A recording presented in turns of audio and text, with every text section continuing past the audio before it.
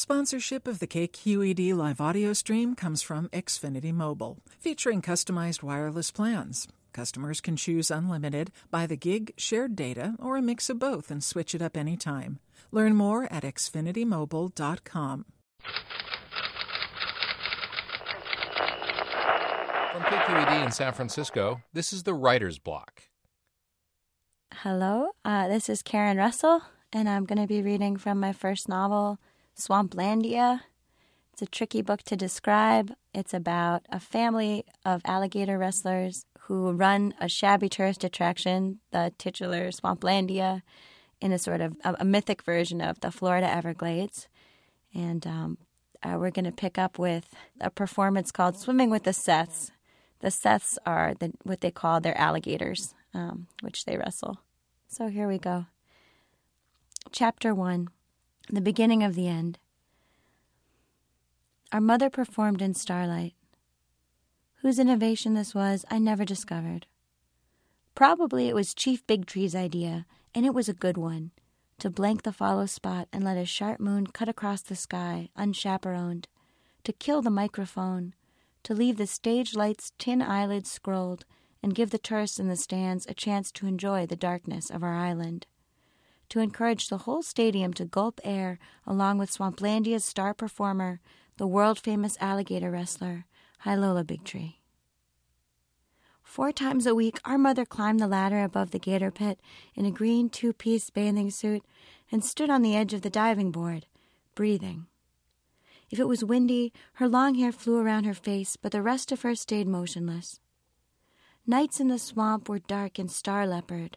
Our island was 30-odd miles off the grid of mainland lights, and although your naked eye could easily find the ball of Venus and the sapphire hairs of the Pleiades, our mother's body was just lines, a smudge against the palm trees. Somewhere directly below Hilola Bigtree, dozens of alligators pushed their icicle overbites and the awesome diamonds of their heads through over 300,000 gallons of filtered water. The deep end, the black cone where Mom dove, was 27 feet. At its shallowest point, the water tapered to 4 inches of muck that lapped at coppery sand.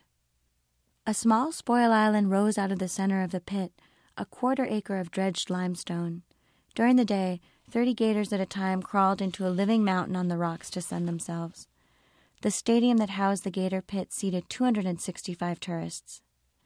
8-tiered rows ringed the watery pen. A seat near the front put you at eye level with our gators. My older sister, Osceola, and I watched our mother's show from the stands. When Ossie leaned forward, I leaned with her. At the entrance to the gator pit, our father, the chief, had nailed up a crateboard sign. "You watchers in the first 4 rows, guaranteed to get wet." Just below this, our mother had added in her small, livid lettering, "Anybody could get hurt." The tourists moved springily from buttock to buttock in the stands, slapping at the ubiquitous mosquitoes, unsticking their khaki shorts and their printed department store skirts from their sweating thighs. They shushed and crushed against and cursed at one another. Couples curled their pale legs together like eels, beer spilled, and kids wept. At last the chief queued up the music. Trumpets tooted from our big old-fashioned speakers, and the huge unseeing eye of the follow spot twisted through the palm fronds until it found Hilola. Just like that, she ceased to be our mother. Fame settled on her like a film. "Hilola Bigtree, ladies and gentlemen," my dad shouted into the microphone. Her shoulder blades pinched back like wings before she dove. The lake was planked with great gray and black bodies. Hilola Bigtree had to hit the water with perfect precision, making incremental adjustments midair to avoid the gators. The chief's follow spot cast a light like a rime of ice onto the murk, and Mom swam inside this circle across the entire length of the lake. People screamed and pointed whenever an alligator swam into the spotlight with her, a plump and switching tail cutting suddenly into its margarine wavelengths, the spade of a monster's face drawing up at her side. Our mother swam blissfully on, brushing at the spotlight's perimeter as if she were testing the gate of a floating corral. Like black silk, the water bunched and wrinkled. Her arms rode hard. You could hear her breaststrokes ripping at the water, her gasps for air. Now and then a pair of coal-red eyes snagged at the white net of the spotlight as the chief rolled it over the pit. 3 long minutes passed, then 4, and at last she gasped mightily and grasped the ladder rails on the eastern side of the stage. We all exhaled with her. Our stage wasn't much, just a simple cypress board on 6-foot stilts suspended over the gator pit. She climbed out of the lake. Her trembling arms folded over the dimple of her belly button. She spat water, gave a little wave. The crowd went crazy.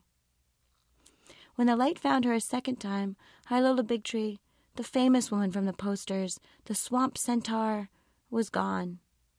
Our mother was herself again, smiling, brown-skinned, muscular, a little thicker through the waist and hips than she appeared on those early posters, she liked to joke, since she'd had her 3 kids. "Mom," Ossie and I would squeal, racing around the wire fence and over the wet cement that ringed the gator pit to get to her before the autograph seekers elbowed us out. "You won." My family, the Bigtree tribe of the 10,000 Islands, once lived on a 100-acre island off the coast of southwest Florida on the Gulf side of the Great Swamp. For many years, Swamplandia was the #1 gator-themed park and swamp cafe in the area. We leased an expensive billboard on the interstate just south of Cape Coral. "Come see Seth, fangsome sea serpent, an ancient lizard of death." We called all our alligators Seth. Tradition is as important, kids, Chief Bigtree liked to say, as promotional materials are expensive. The billboard featured a 10-foot alligator, one of the Seths, hissing soundlessly. Its jaws gaped to reveal the rosebud pink of a queen conch shell. Its scales are a wet-looking black. We Bigtrees are kneeling around the primordial monster in reverse height order. My father the chief, my grandfather Sawtooth, my mother High-Lola, my older brother Kiwi, my sister Osceola, and finally me. We are wearing Indian costumes on loan from our Bigtree gift shop. Buckskin vests, cloth headbands, great blue hair and feathers, great white hair and feathers, chubby beads hanging off our foreheads and our hair in braids, gator fang necklaces. Although there was not a drop of Seminole or Miccosukee blood in us, the chief always costumed us in tribal apparel for the photographs he took. He said we were our own Indians. Our mother had a toast-brown complexion that a tourist could maybe squint and call Indian, and Kiwi, Grandpa Sawtooth, and I could hold our son. But my sister, Osceola, was born snowy, not a weak chamomile blonde, but pure frost, with eyes that vibrated somewhere between maroon and violet. Her face was like our mother's face, cast forward onto cloudy water. Before we posed for the picture on that billboard, our mother colored her in with drugstore blusher. The chief made sure she was covered by the shadow of a tree. Kiwi liked to joke that she looked like the doomed sibling you see in those Wild West daguerreotypes, the one who makes you think, "Oh God, take the picture quick. That kid is not long for this world." Our park housed 98 captive alligators in the gator pit. We also had a reptile walk, a 2-mile-long boardwalk through the Perudas palms and sawgrass that my grandfather and father had designed and built.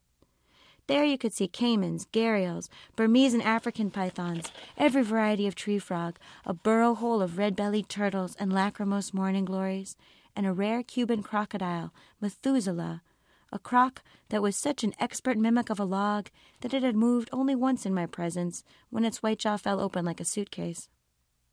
We had one mammal, Judy Garland, a small, balding Florida brown bear who had been rescued as a cub by my grandparents, back when bears still roamed the pine woods of the northern swamp. Judy Garland's fur looked like a scorched rug. My brother said she had ursine alopecia. She could do a trick, sort of. The chief had trained her to nod along to Somewhere Over the Rainbow. Everybody without exception hated this trick. Her Osnods terrified small children and shocked their parents. "Somebody help! This bear is having a seizure," the park guests would cry. The bear had bad rhythm. But we had to keep her, said the chief. This bear was family. Our park had an advertising campaign that was on par with the best of the aquaslide attractions and the miniature golf courses. We had the cheapest beer in a 3-county radius, and we had wrestling shows 365 days a year, rain or shine, no federal holidays, no Christian or pagan interruptions. We Bigtrees had our problems, too, of course, like anybody. Swamplandia had been under siege from several enemy forces, natural and corporate, for most of my short lifetime. We islanders worried about the menace of the Melaleuca woods. The Melaleuca, or paperbark tree, was an exotic invasive species that was draining huge tracts of our swamp to the northeast. And everybody had one eye on the sly encroachment of the suburbs and Big Sugar in the south. But it always seemed to me like my family was winning. We had never been defeated by the Seths. Every Saturday evening of our childhoods, our mom performed the Swimming with the Seths act, and she always won. For 1,000 shows, we watched our mother sink into black water, rise. For 1,000 nights, we watched the green diving board quaking in air in the bright wake of her. And then our mom got sick, sicker than a person should ever be allowed to get. I was 12 when she got her diagnosis, and I was furious. There is no justice and no logic, the cancer doctors cooed around me. I don't remember the exact words they used, but I could not decode a note of hope. One of the nurses brought me chocolate duds from the vending machine that stuck in my throat. These doctors were always stooping to talk to us, or so it seemed to me, like every doctor on her ward was a giant, 7 or 8 feet tall. Mom fell through the last stages of her cancer at a frightening speed. She no longer resembled our mother. Her head got soft and bald, like a baby's head. We had to watch her sink into her own face. One night she dove, and she didn't come back. Air cloaked the hole that she left, and it didn't once tremble. No bubbles. It seemed she really wasn't going to surface. Hylola Jane Bigtree, world-class alligator wrestler, terrible cook, mother of 3, died in a dryland hospital bed in West Davie on an overcast Wednesday, March 10th at 3:12 p.m. The beginning of the end can feel a lot like the middle when you're living in it.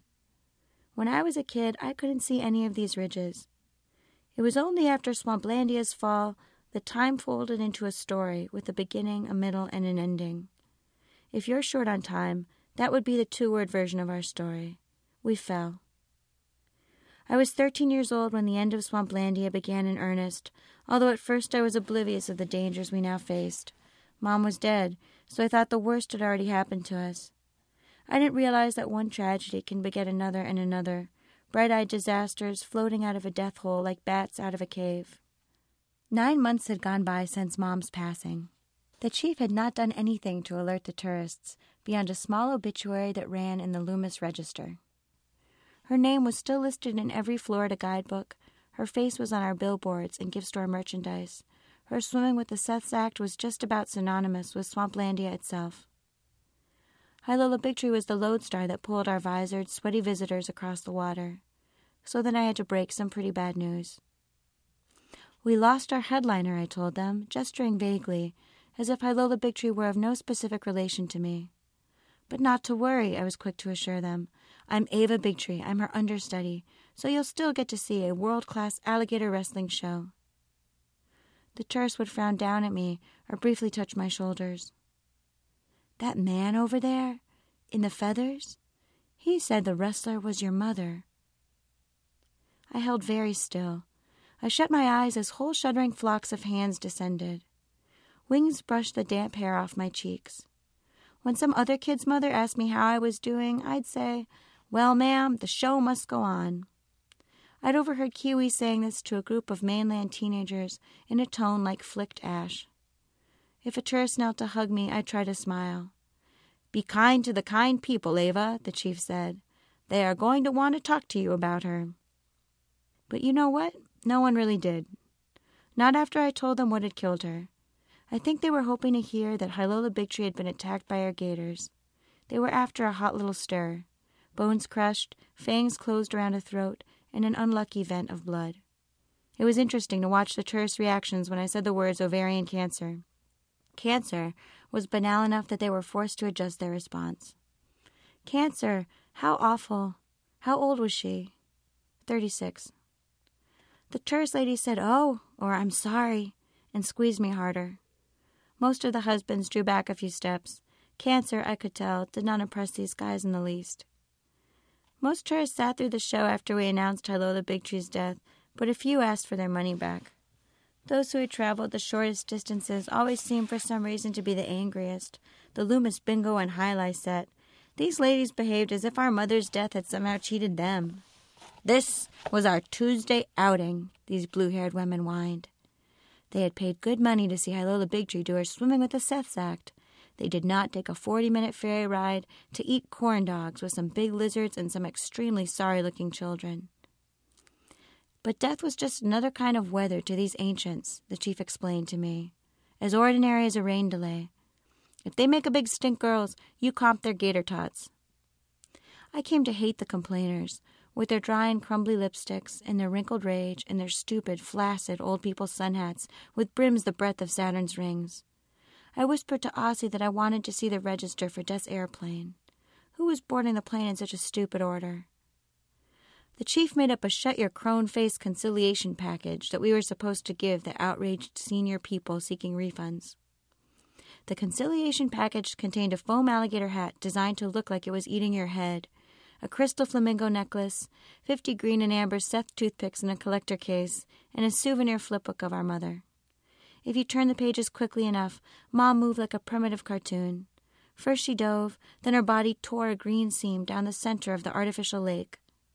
But my sister and I figured out that if you flipped in the opposite direction just as fast, our Mom zipped backward. Then the pit bubbles flooded inward to form a smooth and undisturbed lake, and Mom landed on the diving board, her high dive reversing itself in a shimmering arc. She flew like a rock unbreaking a window. Glass fused, and then you were at the little book's beginning again. Who could complain after watching that? For some reason, the tourists seemed depressed by this trick. More than one Lola Bigtree flipbook ended up in the park's mesh trash cans. Within a month of her funeral, people were calling the chief to cancel their annual passes, and many more of Swamplandia's regular visitors simply stopped coming. Mom wasn't the only Bigtree wrestler we were missing. Grandpa Sawtooth had vanished that year, too. He was still alive, but the chief had exiled him to the mainland about a month before Mom died. The chief had installed Grandpa Sawtooth in an assisted living facility called the Out-to-Sea Retirement Community, a temporary thing, the chief had assured us kids. Just until we'd tied up some loose ends on our island. We missed Grandpa, but he didn't miss us. During his last days on the island, he had more than once gotten lost inside our house. He still knew our names sometimes, but he could not match them to our faces. His memory winked on and off with the weird, erratic energy of a light bulb in a torment. We had seen Grandpa Sawtooth exactly once since his move. A few weeks after he got settled in, we spent 22 minutes in his cabin at the Out-to-Sea facility. Through Grandpa's portal, you could see the abridged ocean, lassoed in glass, and a low stone seawall. Inside the retirement boat, no music played, no living lizards curled tails along the walls, and the lights were halogen. The chief kept promising us another trip to Loomis to visit him. As soon as I muck out the gator pit, kids. As soon as I get a cage and rigging done on that airboat. By December, we'd stopped asking. To subscribe to the Writer's Block and hear more stories, visit kqed.org/writersblock. The Writer's Block is produced by KQED.